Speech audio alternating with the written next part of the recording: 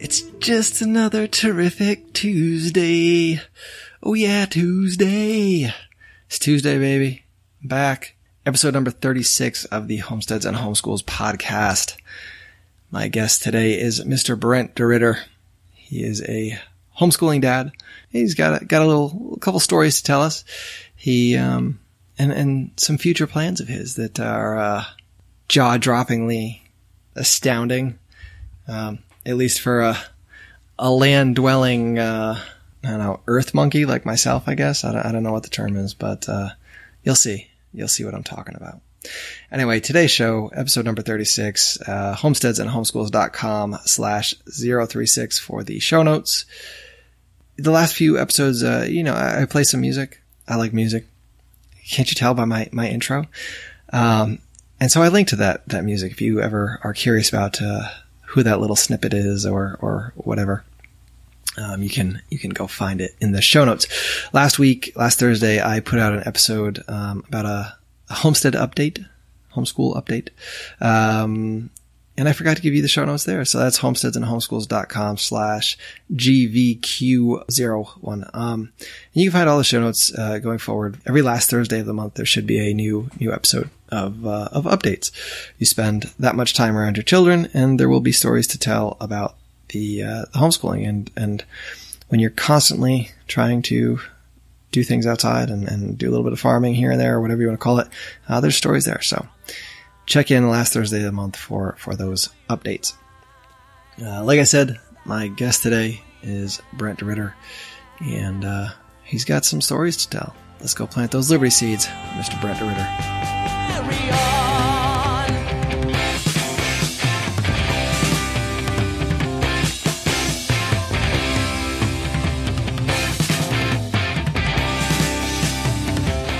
All right, so my guest today is Brent DeRitter. He is the vice chair for the Libertarian Party in North Carolina. He's a homeschooling father and a boat captain of sorts. We will get into that later. So yeah, Brent, thanks for coming on. Thanks for taking the time out. I appreciate it. Hey, thanks for having me, man. I appreciate it. Yeah, no problem, man. So going back to your childhood, where did you go to school? Were you a public school kid, or what was that like?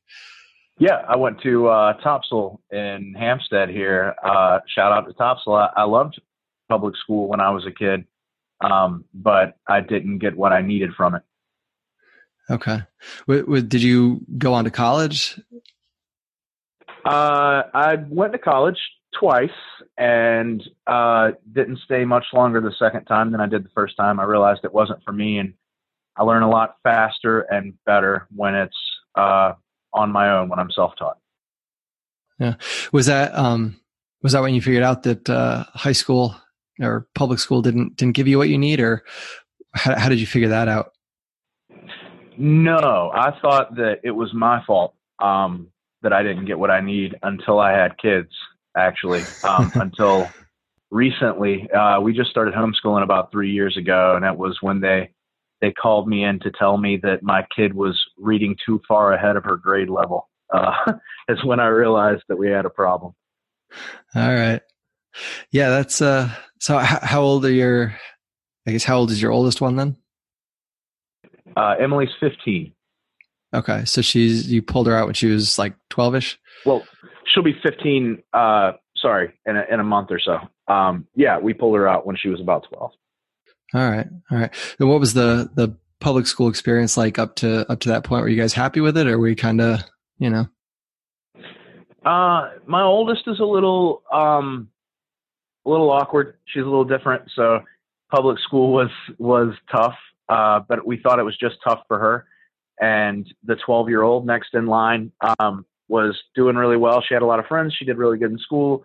She enjoyed it. And then the youngest that actually went to public school, my 9-year-old, was, she was being held back a lot, and by teachers that didn't want her to advance as quickly as she could.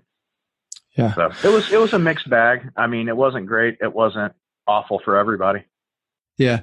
Yeah. I think that's kind of normal. I mean, not everybody's going to hate public school. Not everybody's going to love public school, and it'll work for some, but it won't work for everyone. So, so then I guess what was that decision making process like? Because it's one thing to see your child being held back, and you I don't know. So did you think of other options before you decided to pull them out and homeschool them, or how did that come around?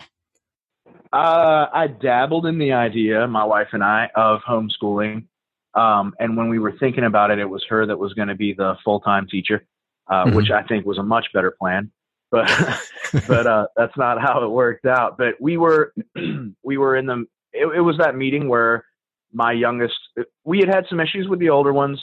There was some bullying going on the school bus, and one didn't want to defend herself and the other one definitely did, and maybe a little was overzealous with it.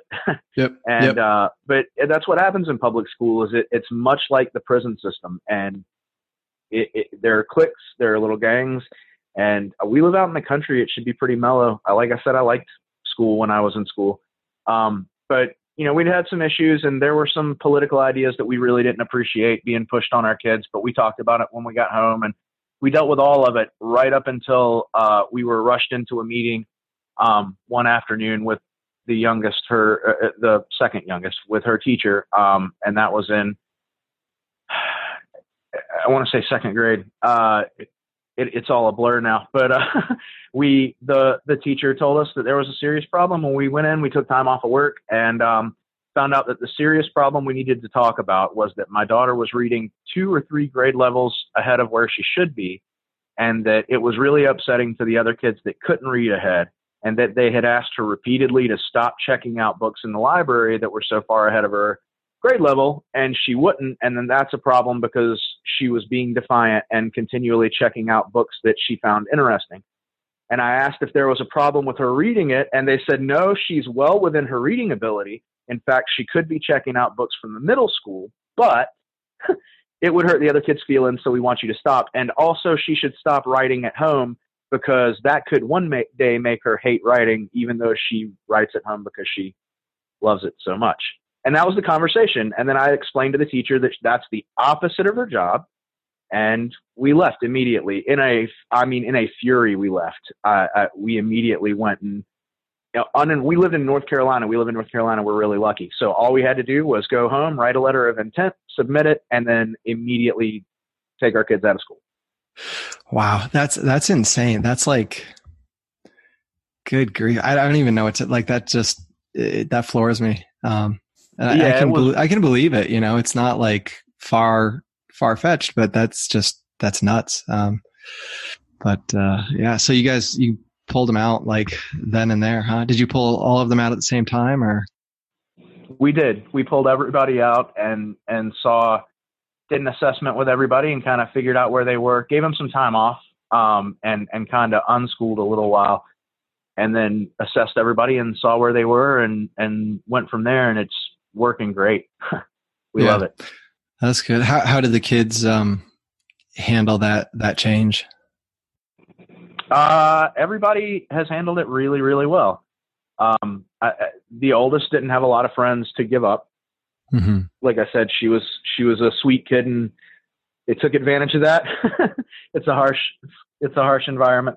And, the other 3 were really happy to be able to, I have smart kids, and they're ravenous for knowledge, and they were so excited about being able to choose what they learn and what they really dive into. And they were excited that if we found something they were really not good at and they really weren't interested in, we could just kind of avoid it and not focus on things that are, not productive.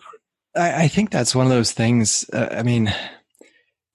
You can take any given kid, and if you find what they need to know, what they want to know, what they're curious about, like they will pour themselves into it. At that age, they'll just delve into things that you never thought they could, or they had that capability, and it just presents itself so much. And so for a school to tell somebody they're reading too far ahead and you're going to hurt other people's feelings, that's just, I'm still stuck on it.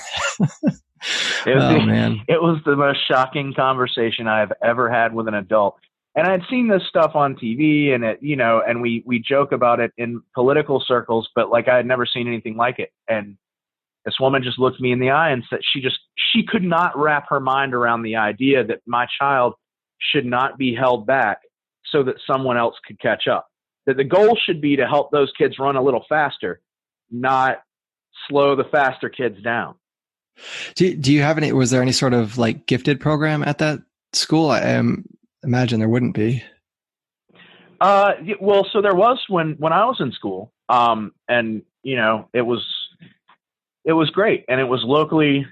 Everything was very local back then. When I was in school, every decision was made on a county level, or most decisions were made on a county level, and there was no child left behind, and kids were free to move at their own pace. But it's different now, and they're not free. And I'm not sure if there was a gifted program or not, but my kids were more likely to be labeled learning disabled because their work. I mean, other than the 12-year-old, their work level was pretty bad because they were bored because they were, in an environment that was just way too structured and way too much pressure. It's tough when you get bored. I mean, it doesn't matter who you are or where you are. If you get bored, I mean, it's a challenge to stay focused, but once you pulled them out, you said you took a little time off and then you kind of assessed them and started going. How long was that sort of unschooling, deschooling process? How long did that last? It was probably about a year. It was probably a good solid year. It wouldn't have lasted so long had they not been so enthralled in everything they were doing. But I mean, the 12-year-old was learning to turn wrenches, and the oldest was, you still can't get her to stop writing. I mean, she just won't stop writing. Everywhere we go, she's got a pen and paper on her. And, the youngest was taking a culinary class, and it was just, they were having a blast. So it took us a while. That's awesome. So what do you guys use now? Do you use a curriculum? Do you still kind of unschool with a little bit of structure, or what does that look like? We have some structure, and we're starting to implement more structure now that we've found where their their strengths and their interests lie.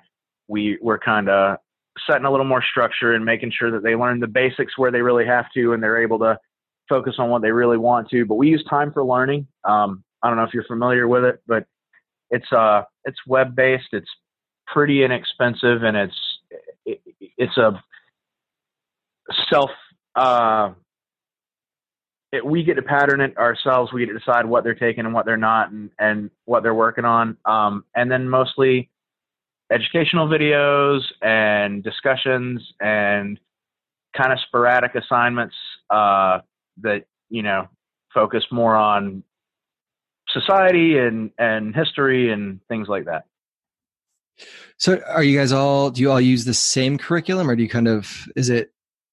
are you thinking about using different stuff as they get older, or how does that work? 'Cause I know for us, we're using one thing now, and my son's almost in middle school, and we may start using the Tom Woods curriculum as they get a little bit older, but I'm not sure yet. So. Okay. So when the Tom Woods, you talking about Ron Paul?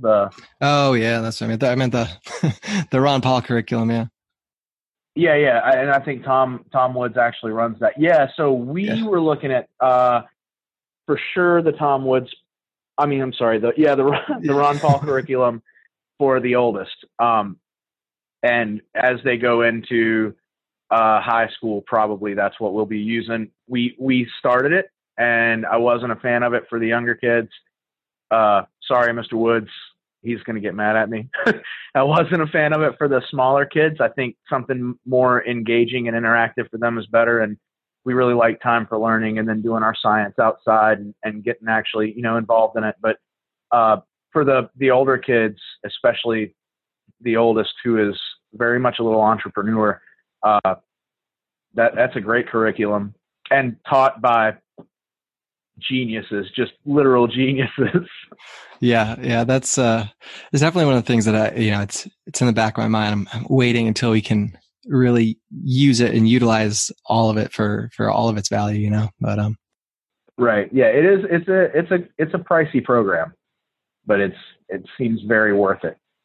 From what I've heard, it's worth it. So we'll see. But so what was the hardest part for you? I think making that switch, because for a lot of people, I think when you think about homeschooling, you're at least thinking about it for the summer, right? I mean, rarely do you pull kids out in the middle of the year, or I mean, I guess some people do, but it's usually you're thinking about it and you're not forced into it, or you're not like you had to make that decision. I mean, like that doesn't usually happen. So what do you think was tough? Gosh, I don't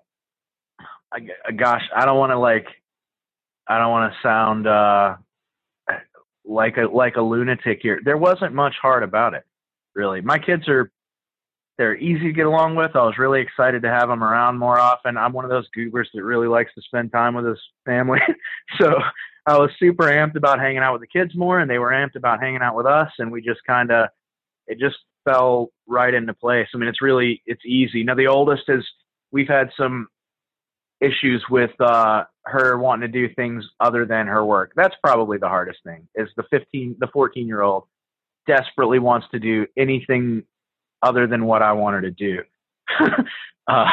So just having to spend more time with a teenager, that's the hard part, man. Seriously though, like that ability to spend more time with your kids, like there's such value in that. And I don't think people realize it until they've embraced homeschooling, until they've tried it out and they see like, all these hours that my kid was off somewhere else being watched over and taken care of by who knows. I'm doing that now. I'm building that relationship with my child. And it's, I don't know. For me, I think that's, you're raising your kids again. Yeah. Yeah. You really are. And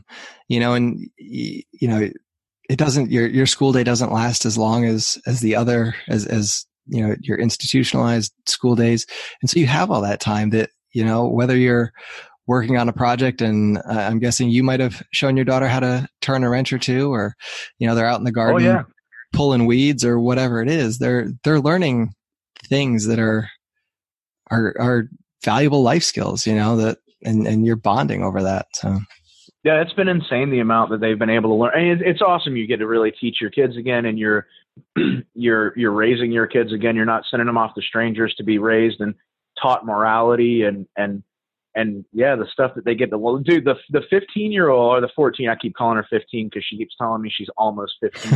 The 14-year-old, she's involved really a lot politically, and she's learned a lot of skills that are going to be valuable to her through the rest of her life. And we always thought she was a big introvert, and it turns out she's an excellent salesperson. I was in sales for a long time, and I used that in political outreach, and she's just watching her do it. I was like, wow, she's really good at this. So yeah, learning new things about your kids and seeing the things that they can accomplish that you weren't sure they could. It's fun, man. I have no complaints about homeschooling. Yeah, that's pretty cool. You think about that, because if she was still in a public school, being treated as an introvert by everyone, you never would have seen that side of her, and who knows how that would have developed, if it would have developed. Right. So what do you do? So I guess it sounds like you're the homeschooling father of this crew. Oh yeah. Yeah. Right. Yeah. I am the principal. Okay. So what were you doing before you were homeschooling them, or what are you doing now? I've done a lot of stuff. I was a commercial fisherman, and I was a salesman for quite a while. And I kind of dropped both of those and started working in politics, volunteering in politics. I guess work is when you get paid. I volunteer heavily in politics, and my kids do too. We got, they're involved in everything that I'm involved in. They go to all the meetings and all that stuff, the meetups, and do outreach with me. And my wife works full time, and I'm about to launch a political consulting business in the next couple of years, and it's part of our big boat tour. That's the purpose of that. And actually the oldest has gotten really involved in that and really likes it. And she's kind of hoping that it takes off because she wants to come and work for me one day. So yeah, I was going to say that sounds like could very well be a nice little family business to have. Right. Yeah. So and yeah, so this boat thing, I guess, what is this boat tour you speak of? Well, my life is essentially a lot of me throwing noodles at the wall and then, seeing what sticks. And mostly the wife and kids tell me I'm an idiot and we don't do most of my ideas. But one day I mentioned, we were gonna run a food service off of a houseboat, a small houseboat. And we had a very small houseboat, and we thought, with my father, and me and my dad were talking one day, and he thought it'd be really cool if, we lived aboard or we could sleep aboard. And I was like, well, instead of buying a house, we could live aboard. And it turned into that. And the wife and kids immediately were like, that's a great idea. And then I was like, well, that one's stuck. Let's see if we can make another one do it. And I thought, hey, we'll do a tour of the Great Loop, which is up, you would go up the Mississippi. So we would leave North Carolina. We would go down to Florida on the Intercoastal Waterway. We would cut across Florida or go all the way around it, probably cutting across Okeechobee, and then go up the Gulf into the Mississippi. Well, we would go to New Orleans and then Mississippi, and then up the Mississippi into the Great Lakes, and from the Great Lakes across New York, and then from across New York back down the Intercoastal Waterway to North Carolina. That is the Great Loop. And we're going to do that on our houseboat. We're actually also in the process of looking for a school bus to turn into a tiny house so that we can do the same tour, a similar tour on the West Coast. Nice. And inland. But yeah, so we'll be bouncing around and promoting the family business, doing, again, a lot of volunteer work and speeches and activism and stuff like that. That's pretty cool. That's impressive. How long will that Great Loop take, you think? So a lot of people take between a year and 2 years. We are not sure. We're going to get started in about 2 years, and we're willing to wing it. And if we get it knocked out in a year and a half, that's cool. And if we're bouncing around between that and the bus for the next 5 or 6 years as we do the loop, I'm pretty okay with that too. Good deal. Is that something is that something you wanted to do as like a kid? Was that like an idea that you've had in your brain, like being a professional fisherman, a commercial fisherman? How does one come into a houseboat? I've lived on the water my whole life, and the first I ever heard of the Great Loop was like, I don't know, a few months ago. Okay. It was, right. Yeah, not a thing that I knew about. As soon as I saw it, I had the idea. I was like, we homeschool, and I want my kids to see all the culture, and they'll see so much of the country and so much culture, and learn so much about history. And I just thought it was, a great idea. And, lived on boats and worked on boats most of my life. People are going to yell at me that I know for that. I've played on boats most of my life and done some work. And we thought it'd be a cool idea. We're not really white picket fence types, so we like to bounce around and kind of play the gypsy a little. It's really curious when you think about that. What you said, seeing the different cultures, right? And we always, I think most people, you think like the United States and you just think this one culture, but it's so different everywhere you go, I don't know. I grew up in like upstate New York. So, that kind of New Englandy culture, and then down here into Georgia, and it's amazing. In homeschool, you allow your kids to see that and to actually taste these different things and recognize that like there's other ways to think, like we think this way, but some other people think other ways. And I don't know, I love that. I really, really appreciate that. But, I'm excited about them getting exposed to so many different ways of life and opinions, and I'm excited about it. Sounds like they're on board too, I guess, huh? You didn't have to twist any children's arms. No, the oldest had the biggest problem with it. It's because they have to like stoop down to get into their bedroom. So on the boat, they can't stand straight up in their bedroom. That's the biggest complaint. But there's plenty of space to spread out and mess around. And So, yep, it was it. Just one of them did not immediately jump on board, and I think it was a 10-minute conversation with her, and she was like, "All right, yeah, this is a great idea." Good, yeah. So, what kind of speeches are you going to be giving? I'm a libertarian, and I talk about libertarian philosophy a lot. And what I like to, when I started with the Libertarian Party, after years in the Liberty Movement and recognizing it in the Liberty Movement, I thought that I would apply my skill set to libertarianism and libertarian outreach, because libertarians have a tendency to do libertarian outreach, which is where we, go to an event and we put a table out with materials on it, and then we hide behind the table in a corner and don't talk to anybody, and we just stand around chatting about AR-15s. But what we should be doing is engaging the public and talking about their interests and their concerns. And that's what I work to teach libertarians how to sell the idea of individual liberty and how to make radical libertarian ideas more palatable for the average person. Because I believe that the average person is a liberty lover and wants more freedom, particularly homeschoolers and homeschool families. We want more individual freedom, and we want more control over our individual lives. And I teach my fellow libertarians how to push ideas like that. Nice. Yeah, the homeschool crowd is definitely one that, it's there, right? Like you've already made the decision that like you want to have that responsibility for your children, like you're not comfortable pushing that off onto the state. And I think it's there, and I think it's there for most people. It's there. It's certainly there. It's closer to the surface with homeschoolers and homesteaders. I've noticed very close to the surface that love for individual liberty and control over their lives. Yeah, it is, and it took me a while to figure out what it was, but I mean, like you said, it's always there. It's like right on, bubbling up on the top. You just didn't know what it was called or what it was. Who else was there? You're the only one out there that believes these things, right? So, all right, man. All right. Well, I don't know. I guess I'll let you go. Anything you want to, any last words of advice for people thinking about deciding to homeschool? Yeah, do it.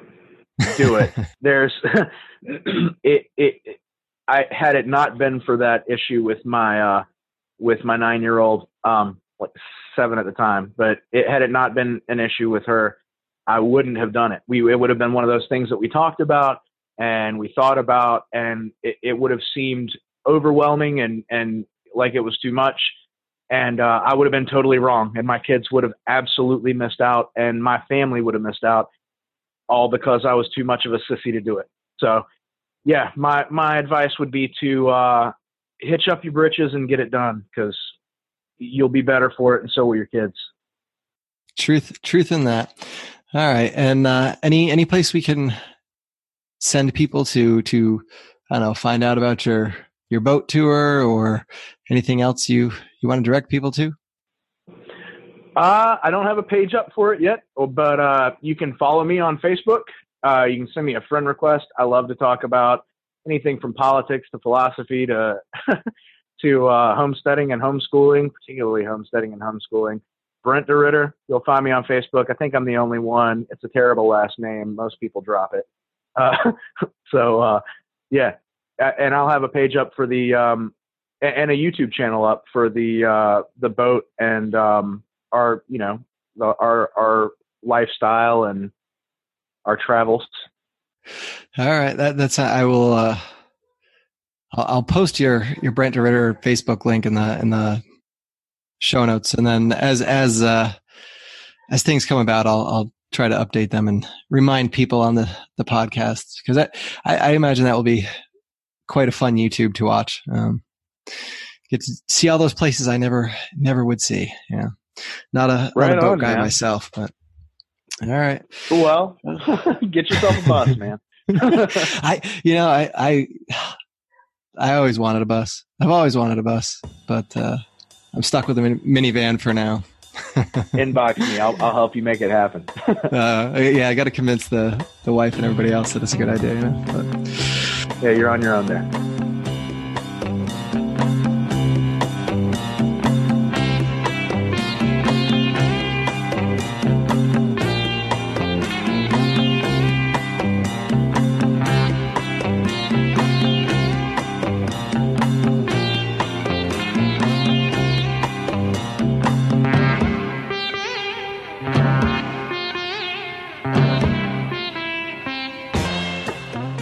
Do you love freedom? Do you love songs? Do you want to love all 365 days in a year? If you're anything like me, the simple answer is yes, and Freedom Song 365 can deliver all of these things. When you sign up for Freedom Song 365, you will receive an email every day that delves into the different ways freedom and liberty are messaged in a massive catalog of music. Each message is carefully crafted into easily consumable paragraphs that give you the necessary information to share with your friends. I've been receiving Freedom Song 365 emails every day of 2019, and I've yet to be disappointed. But really, why should I be? With the fabulous minds of Nikki P. from the Sounds Like Liberty podcast, my guest from episode 4, Sherry Voluntary, and the wonderful Luke Tatum of the Culture of Peace podcast, there's more brain power utilized in the creation of each individual Freedom Song 365 email than is proffered in a whole day at any DMV across the country. Head on over to freedomsong365.com and sign up today to start receiving your daily emails of musical integrity. Use the promo code Homestead and you'll receive 15% off this superb service. Again, that's freedomsong365.com, promo code Homestead for 15% off.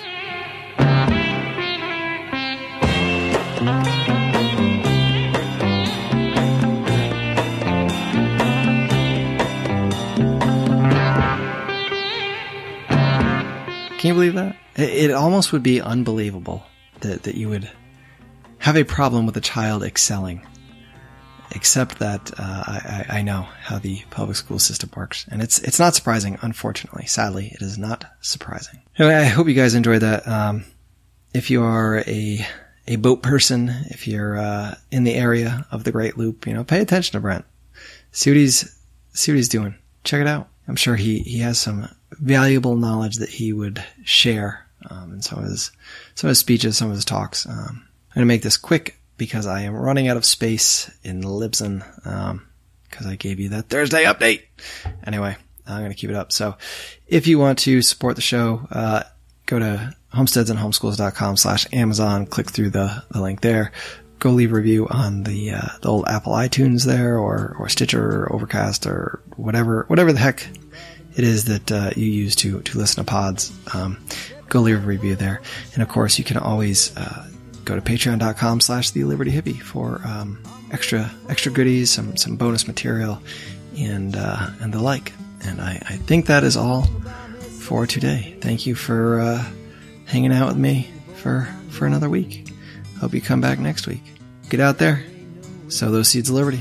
We can all reap sheaves of freedom together.